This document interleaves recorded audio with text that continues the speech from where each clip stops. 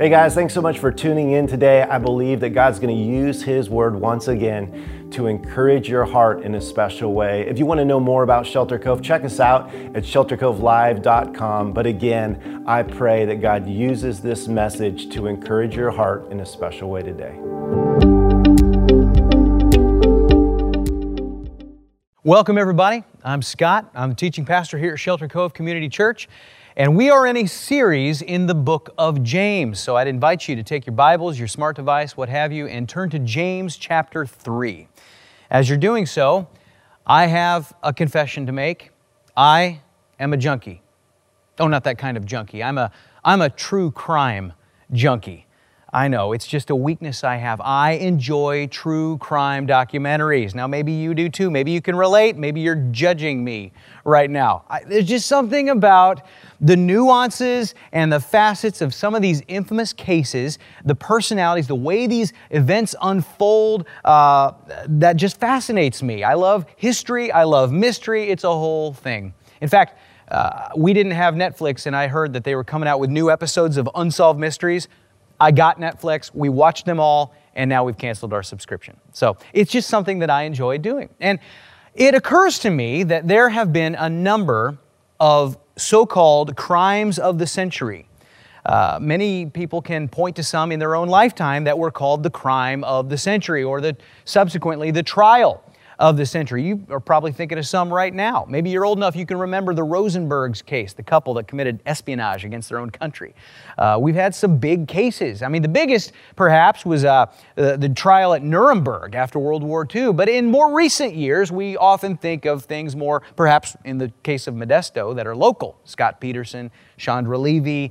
Years ago, you might recall the Casey Anthony, very, very sad case there. And of course, everybody remembers the OJ case. But the real crime of the century and trial of the century, many historians would tell us, predates all of us. Goes back to 1932. The Lindbergh kidnapping case. Charles A. Lindbergh, famed aviator, greatest living American hero at that time, only man to fly solo across the Atlantic in his famous plane, the Spirit of St. Louis, which I've seen at the Air and Space Museum in D.C.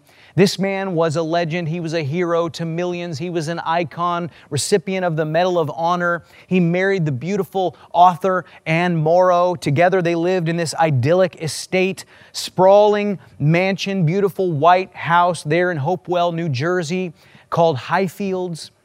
They were the perfect American family, picture perfect, had a beautiful curly-headed 20-month-old toddler by the name of Charles Augustus Lindbergh Jr., affectionately known as Charlie.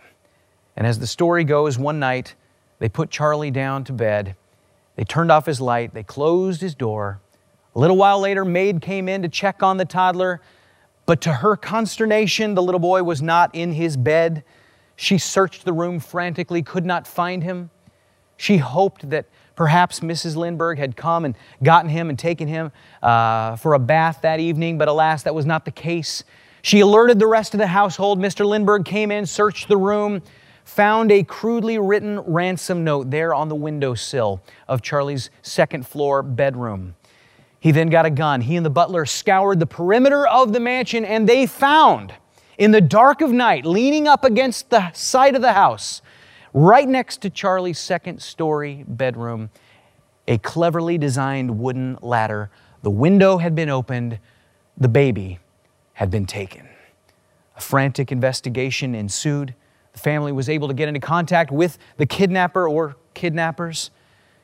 A clandestine meeting was arranged in a dark cemetery at night when an emissary of the Lindberghs met up with this shadowy figure, and money was exchanged for a cryptic note that detailed very vaguely the condition and the whereabouts of the child, but alas, no baby was returned. The search went on.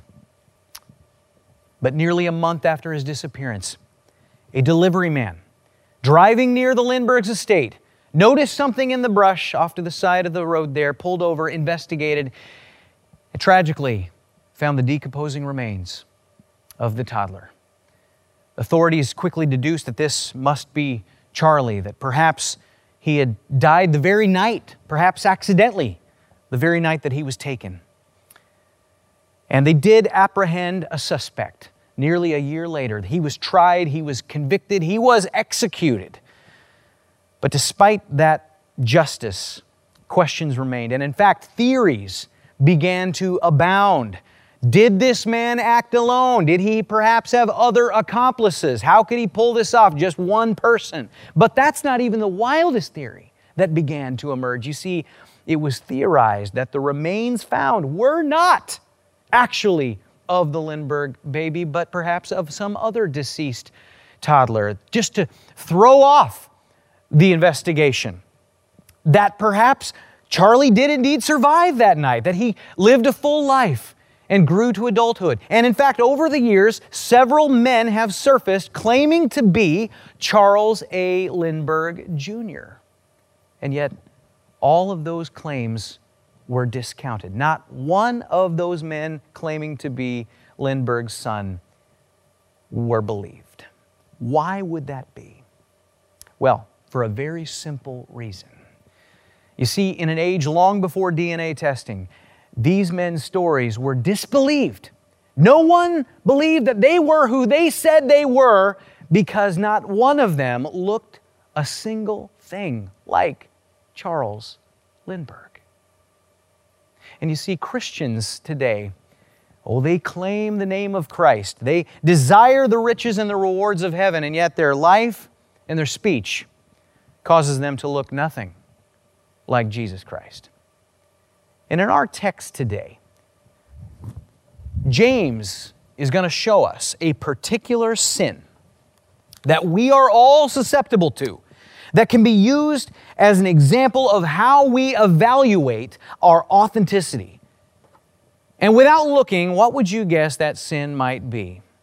Something that we all fall into. Could that sin be prostitution? Well, likely not. I doubt many in this audience engage in that. Could it be violence? Oh, I doubt that very seriously. It's been weeks since I've beaten anybody up. No, the sin that James is talking about is with regard to the tongue, our speech. Would you bow with me? Let's pray, and then we'll dive in here. Heavenly Father, we thank you for this text, this amazing, challenging book. I pray that you'll guide us by your Spirit as we study, and subsequently may you guide our speech by that same Spirit. We pray this in Jesus' name. Amen. Look at verse 1 in James chapter 3. He writes, "Not many of you should become teachers, my brothers, for you know that we who teach will be judged with greater strictness." So James is making a surprising statement here. He says, not many of you should become teachers.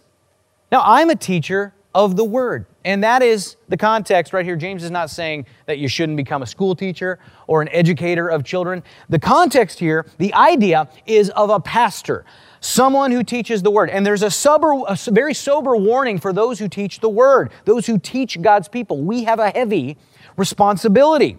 We must take that responsibility extremely seriously, and the reason is that because of our position, we will be judged by a higher standard. And there are a number of pastors who don't take this responsibility very seriously. They don't spend time in the study, learning the Word of God in order to adequately teach it. And that leads to them watering down the message. It may also be that some guys in the pulpit, they manipulate the Word to say something that they want it to say, something culturally relevant perhaps. But it may be that some pastors teach the Word accurately, but their life does not back up their message. Now, last week, Pastor Chad talked about how faith without works is dead. If we take the spirit of that, we apply it here, we see that therefore, to teach the things of faith without a life of authentic faith to validate what we're saying, that is to walk a dangerous path. Now, what is it that a teacher uses to teach? To proclaim the Word. What is it that we do without the accompaniment of personal faithfulness that might get us in trouble? It's to use this thing in our mouths called the tongue, right here. We speak. And what we speak without a life of faith will end up condemning us. The tongue is a dangerous thing. And if it's dangerous for a teacher of God's Word, it's dangerous for everybody. And today I'm going to give you 7 reasons that we must guard our tongues. First of all, in your notes, reason number 1, the tongue is deceptive. There are 3 areas that we often fall into, areas of sin. There's gossip, there's anger, and there's slander. And all of those involve the tongue. Has anybody ever wronged you? What's your first instinct when you've been wronged? You want to tell somebody. You want to go and tattle on the person who wronged you. Now, is that bad? Is it wrong for you to want to tell somebody when so-and-so has wronged you? Well, it depends.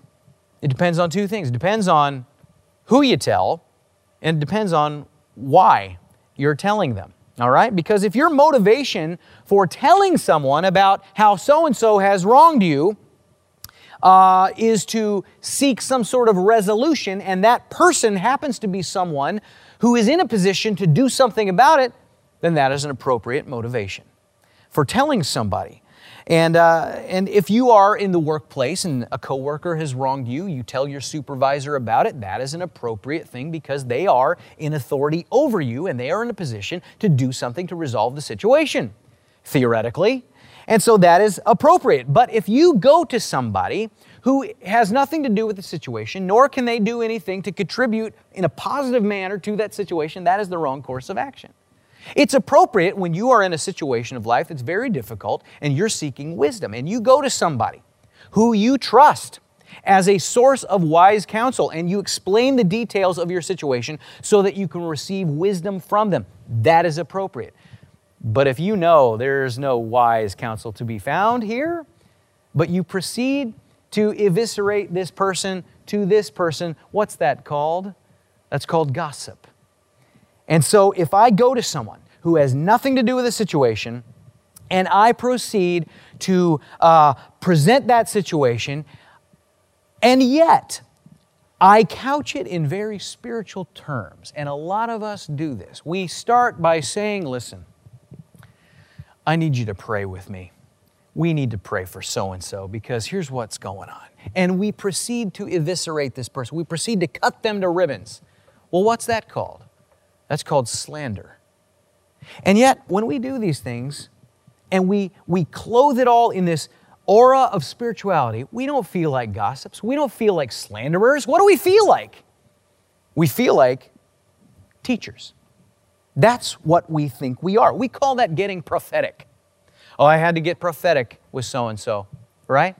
I just had to rip them a new one in the name of Jesus because, I'm basically Isaiah. That's what I am. I'm Jeremiah, really. I'm a prophet right there. I've waved the banner of the standard. I am wise enough to have seen the error in my brother. I, of course, am vacant of that very error in my own life, but I need to bring justice to this matter.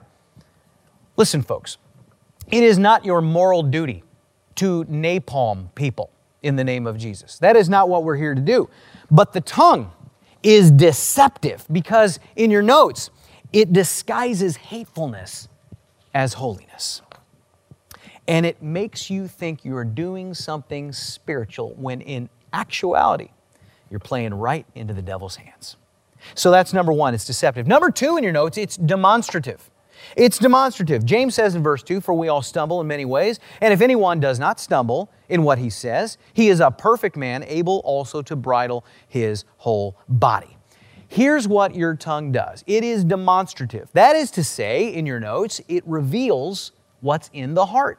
It reveals what's in the heart. When you speak, you are putting on display what is there inside of you.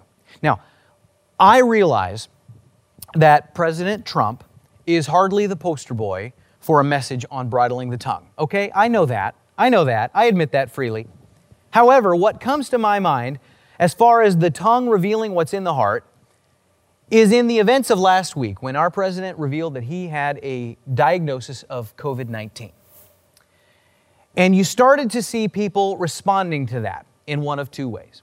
Now, I made a post because I was starting to see some very venomous displays about how he's getting what he deserves. This is exactly what he deserves. And, I hope he learns his lesson and all of this stuff. And I made a simple post on social media. I said, no matter what you think of President Trump as a person, if your response to his COVID-19 diagnosis is anything other than wishing him a speedy recovery, then you are revealing what type of person you are. And I got a lot of response for that post. And yet, as to prove my point, there was a gentleman, and I use the term loosely, who commented on that thread saying, well, I make no bones about it. I think all racist Nazis should die. And he just displayed my very point right there. We're no longer friends on Facebook. But when you speak, you reveal what is in your heart. The tongue is like a bucket that you lower down into the well of your heart, and what you draw from that demonstrates the nature of that well. Proverbs 10:19 says, when words are many, transgression is not lacking, but whoever restrains his lips is prudent. We need to be like Jesus. When people looked at Jesus early in His ministry in Luke 4, it says that they marveled at the gracious words that were falling from His lips. That is a testimony that we need to have. Your tongue reveals who you are. You are not something else in spite of your tongue, okay? You are not a godly person that has an ungodly tongue. You're an ungodly person. If you have a bragging tongue, you're not a humble person with a bragging tongue. You're a braggart. If you have an angry tongue, you're not a peaceful, happy person with an angry tongue. You're an angry person. If you have a lying tongue, you're not an honest person with a lying tongue. You are a liar.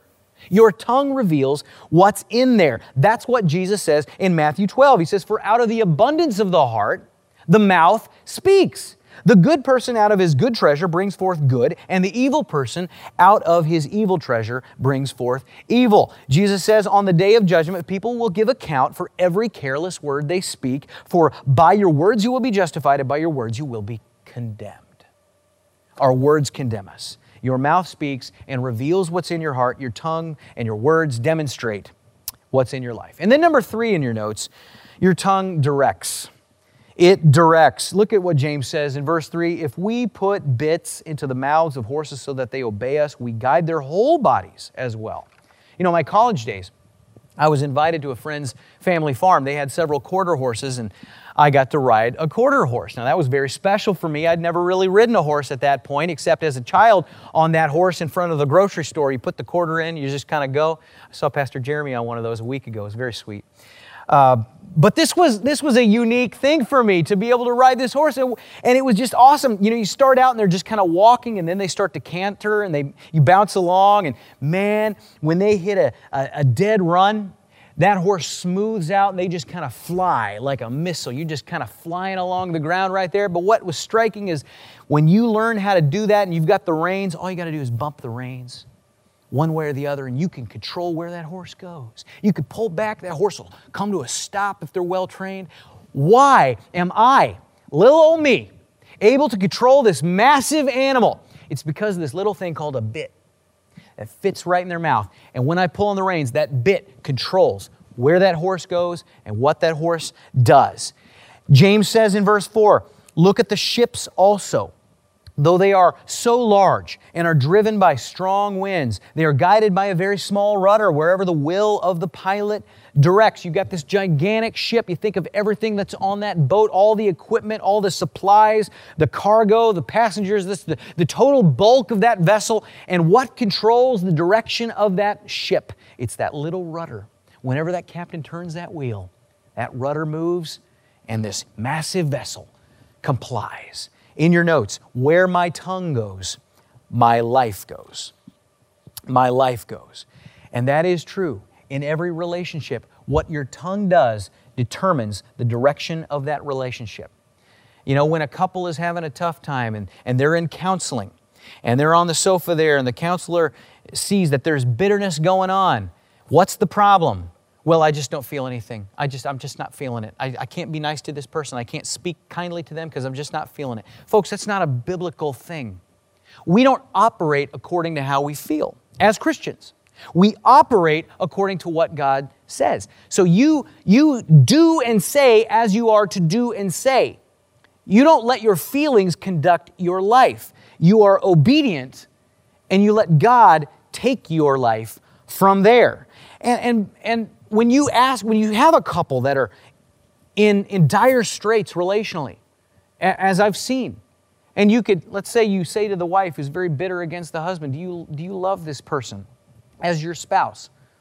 No. All right. Do you love this person as your Christian brother? No. Okay. Do you love this person as your neighbor? No. Do you love him as your enemy? Maybe. Okay, I'll take it. That's a start right there. I'll take whatever. I don't know where you would go after that. If they say no, do you love him as a corpse? I don't know. All right, if you love him as your enemy, what do you do with your enemy biblically? Romans 12, bless those who persecute you. Bless and do not curse them. We are to treat our enemy kindly via our speech. Matthew 5, Jesus says, love your enemies and pray for those who persecute you. Can you pray for this person? Oh yeah, I pray for him all the time. I pray God would smite him. No, that's not what I'm talking about here. Two things, very constructive things, when you are struggling in a vindictive tongue cycle where you just can't stop being unkind and cruel verbally with someone, whether it's your spouse, family member, friend, coworker, what have you. Two things that are very constructive. Number one, you could pray for them. And number two, you speak well to them. You speak well to them. You've got to go back to basics, basic manners. What did you learn as a child? And just conduct yourself accordingly. A few weeks ago, I was playing with my little 4-year-old daughter, Everly, and she loves to sing, and she was singing this song, and I walked in, and she's just being sweet, and I started singing harmony with her. But just to mess with her, I started singing discordant notes. I was singing wrong. I just wanted to be silly and be goofy and see what kind of reaction I could get, and I was way off key. And she just stopped singing, and she looks at me, and then she looks down. And I said, honey, what's wrong? And she goes, I don't want to hurt your feelings, but Daddy, you need to practice. And she was just so sweet, you know. But what if we cared about people's feelings, no matter who it was? What if you spoke to people kindly, like you'd speak to a waiter or waitress? I hope you wouldn't speak unkindly to a waiter or waitress. That'd be a terrible testimony. But the tongue directs your life. James says in verse 5, so also the tongue is a small member, yet it boasts of great things. Incidentally, this is the only muscle in your mouth that is unattached at one end. Did you know that? All your other muscles are attached on both ends. This muscle has an attachment, but then it's free. And so the tongue moves. When muscles move, there is an action and a reaction to whatever it's attached to. When your tongue moves, what reacts to your tongue? You do. It directs your life. And James says, how great a forest is set ablaze by such a small fire. And in your notes, number 4, the tongue is destructive. We've got some of the most destructive fires in state history going on in California right now. I think a week ago I heard it was like 5 out of the top 6 fires in the history of California were happening simultaneously. Now, we're no stranger to fires in this state. Every year we have wildfires. We got a lot of timber, got a lot of brush that frankly should have been cleared, all right? But it's caused by the simplest things. It's just kindling waiting to go up. So just one unattended campfire, one spark, one ember is all it takes, and it'll set a whole forest ablaze. And homes will be destroyed. Countless lives will be impacted. Mass destruction. James says that's what your tongue does to your life. And in verse 6 he says, and the tongue is a fire, a world of unrighteousness. The tongue is set among our members, staining the whole body, setting on fire the entire course of life, set on fire by hell. Just the way he verbalizes this is so visceral. And that phrase, the entire course of life, that's what you call a hapax legomena. It appears here and nowhere else in Scripture. James has coined this term. The Greek is a little tricky to translate. It's a trokon tes genesios. If you were to translate that literally, it would be a little janky. It would come out as the wheel of your birth. The word there, trokon, it's where we get our word for cycle. Okay, you think wheel, cycle. The cycle of life. Genesios, Genesis, it's your birth. From birth to death. That's a life cycle right there. And your tongue can set your entire life cycle ablaze. You ever known anybody whose entire life was just lit up by their speech? I've known some very venomous, vindictive 60-year-olds that I just hated to be around them, listen to them. And if I could trace their life and go back in time and look at them when they were middle-aged, age 40, all right, let's say 50, middle-aged. I like that better now. You would find that at that point in life, they've alienated their spouse. They've alienated their friends. They've hopped from one job to another, all because of this little venomous muscle in their mouth. And if you could go back further in time, you could see them in their teenage years, and you could see that they alienated their friends, that they talked smack about everybody. If you could go back to their childhood, you could see that they were bullies at school. You could see that they were bossy and angry and braggarts. This tongue is so destructive. It taints your life from the cradle to the grave if it's not bridled. And in your notes, ungodly speech brings great ruin, regardless of wealth, status, or intelligence. Man, it doesn't matter if you got an IQ that's off the charts, if you're making $100K a month, I don't care if you got an army of people that work for you. You could have power and prestige and position and all this stuff. This little muscle can ruin everything you have. It could wreck it all. A wicked, biting tongue that you can't control. Some of us are all mouth and no brain. You ever seen a catfish? Just a big old mouth, very little brain. There's an expression in the South that people have said, probably to me, son, your catfish mouth is going to overload your hummingbird brain. We can't let that happen. We can't be all mouth and no brain, because your tongue is a fire and it could set ablaze the wheel of your Genesis. I've been to funerals. I've officiated at funerals. People who pass on late in life, people come to these memorials, we'll open it up, have a microphone there for impromptu eulogies, and we'll wait, and nobody will come. And you slowly get the sense that everybody in that room is only there out of obligation to the family. If truth were told, they're glad the old goat is dead because they were not very nice. And it was the way they talked. Their entire life was tainted by a venomous tongue. They were always right. Everybody else was always wrong. They were critical. They were biting. They were cutting. And nobody's going to miss that. That is not who we want to be. And then number 5 in your notes, your tongue is defiling. It's defiling. James says it's a fire, a world of unrighteousness. He says it can stain your life. When he says it's a world of unrighteousness, the totality of unrighteousness is the idea here. Another hapax legomena. It means that every wicked deed that has ever been done or ever will be done, the DNA for all of that evil is in your mouth. All right? Was Joseph Stalin brutal? Yes. Can your tongue be brutal? Yes. Was Mussolini a braggart? Absolutely. Can your tongue be a braggart? Yes. Was Bin Laden a liar? Yes. Can your tongue lie? Absolutely. Was Mao Zedong vicious? Can your tongue be vicious? Hitler was a manipulator. Can your tongue ever manipulate people?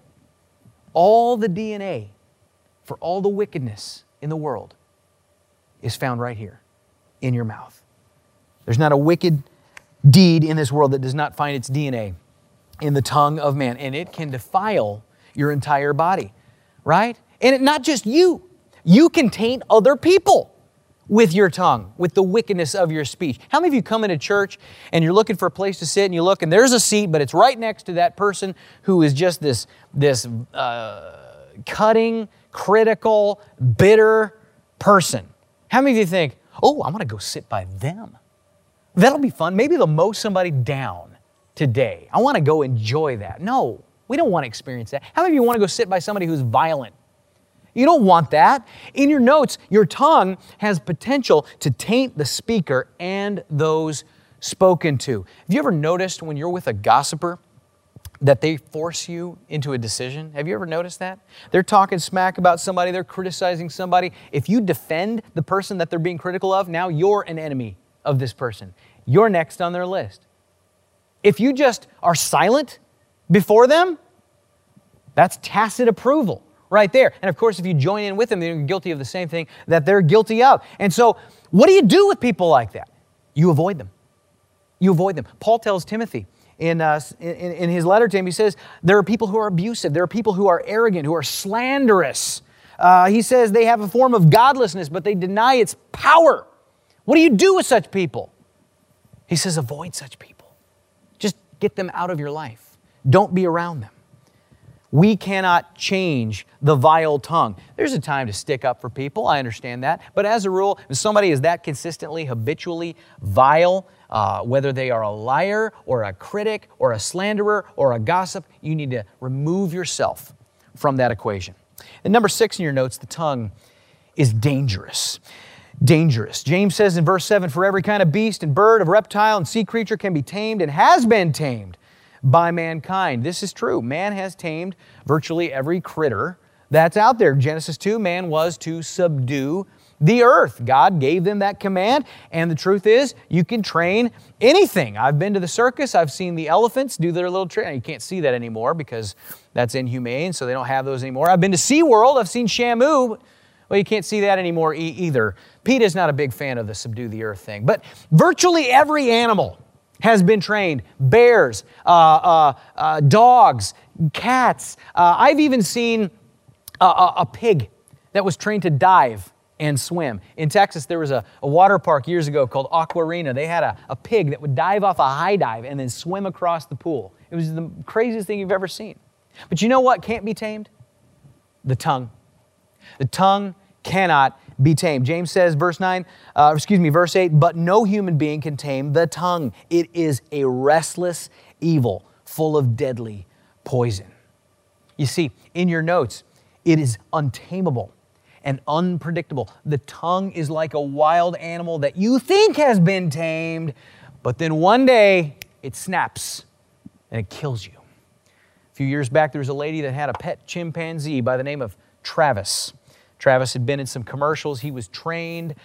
He'd been on some TV shows. She loved this thing like it was her own child. She dressed Travis in little boy's clothes. He ate at the dinner table. He did tricks. He took naps with her in her bed. She had a friend that would come over who loved Travis, loved to see Travis. One day this friend came over and she had a toy for Travis, but she had a new hairstyle. Travis didn't recognize it and he freaked out and he attacked this woman.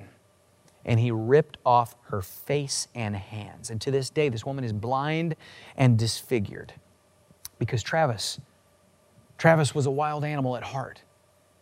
Your tongue is like that. You cannot trust it. James says in verse 9, with it we bless our Lord and Father, and with it we curse people who are made in the likeness of God. From the same mouth come blessing and cursing. My brothers, these things ought not be so. You can come to church, you can sit in here, you can be smiling, you can sing, you can know all the words to Oh Praise the Name and Waymaker and all these songs that we sing. You can pray, you can recite Scripture, you can say amen, you can bless people, you can encourage people, and then you can walk out the door, get in your car, and on the way home, get in an argument with your spouse, with your kids, and you can say the most vile things.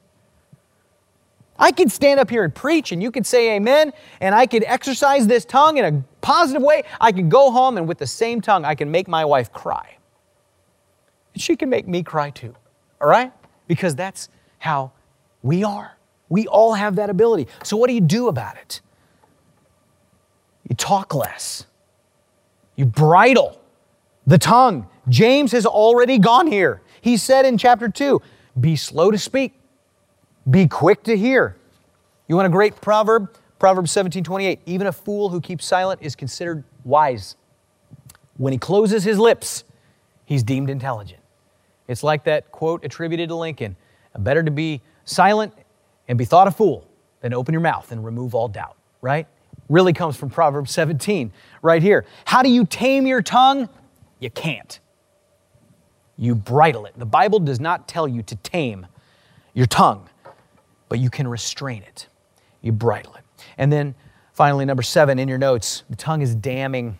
It's damning. James says it's impossible for a godly person to continually be sending out wicked speech. If this is something that just consistently comes out of you, folks, that is not characteristic of what a Christian should be. And therefore, it is quite damning concerning the authenticity of your faith. You say, Pastor, are you telling me that because I am capable of of flying off the handle that I'm not a Christian?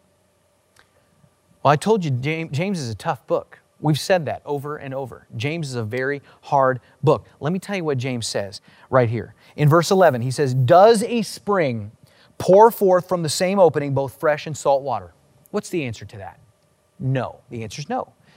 He says in verse 12, "Can a fig tree, my brothers, bear olives, or a grapevine produce figs?" Well, no, because the fruit is according to the root. He says, "Neither can a salt pond yield fresh water." The implication, the reason your tongue cannot produce fresh, living water is because the well is poisoned. You are lowering that bucket into your heart, and what you draw, you speak. And if you consistently are speaking poisonous things, the well of your heart is poisoned. In your notes, personal holiness and wicked speech cannot coexist. We studied this last week. Faith without works is dead. You're not saved by works. I hope that's clear. But when you're truly saved, you show works. It's the result of authentic faith. Your speech is part of the works that you do as a regenerated believer. And this text does not say that if you have ever used your tongue wickedly, just to put your mind somewhat at ease, it's not saying that if you've ever used your tongue wickedly that you're not a Christian. That's not what it's saying. But the mark of a Christian versus a non-Christian is that we struggle, and yet we trust Christ. We trust Christ, and we surrender to Christ. All Christians struggle. So here's a person who calls himself a Christian. They've been to church. They've gone through the motions, but their life is habitually on fire and defiled by an angry, wicked tongue. What had that Christian better do? They better check their heart. They better check their heart, because the mouth is an indicator of the condition of the heart. It is God's will that your heart and your tongue be in harmony. They need to harmonize. This is how we enter the family of God. Romans 10, 9 and 10 says, because if you what? Confess with your mouth that Jesus is Lord, and then what? You believe in your heart that God has raised Him from the dead, you will be saved. For with the heart one believes and is justified, and with the mouth one confesses and is saved. The way you enter the family of God is that your mouth and your heart are in harmony with one another with regard to who He is and who you are. And one day, every tongue, even the unbelieving tongue, will confess that Jesus is Lord. But till then, while we are alive on this plane of existence, it is God's will that our lives and our tongues match up, be unified by our authentic faith in Jesus Christ. How do we wrap up here? What do we do with all this? Well, our final takeaways are that we must ensure our heart is right so that our speech reflects that. And then we must understand that kind words are foundational to healthy relationships.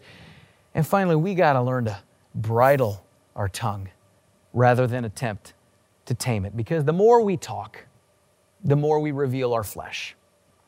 We bridle our tongue. We submit to the Spirit that now indwells us. You know, one of the greatest reflections of your life and your heart is your tongue. I want to ask you as we close, based on your speech, do people know you're a Christian? I'm not talking about when you're sharing the gospel. I'm not talking about when you articulate the components of the Romans road, okay? I'm talking about your everyday speech. Do they know that you are a believer? Are they thinking to themselves when they hear you talk, there is something about the way this person talks that's different. Something different about this guy. Something different about this girl. Do they say, as was said about Jesus, do they think how gracious are the words that are falling from your lips? Or are they listening to you and are they thinking, you know, I hear the claim that you're making. I know you're saying that you are who you say you are, but I just don't see the resemblance. Would you pray with me? Heavenly Father, We thank you for this challenging book. We thank you for the reality, the hard-hitting truth of James as he speaks about our greatest hindrance with regard to an authentic testimony. And God, I pray that we will submit to you, that we will check our heart, that we will ask the right question, is everything as it should be? That we might draw from a well that is pure, that has life-giving water, and not draw from the well of the flesh, but of the Spirit. We pray for your blessing upon all within the sound of my voice today. In the name of Jesus, amen.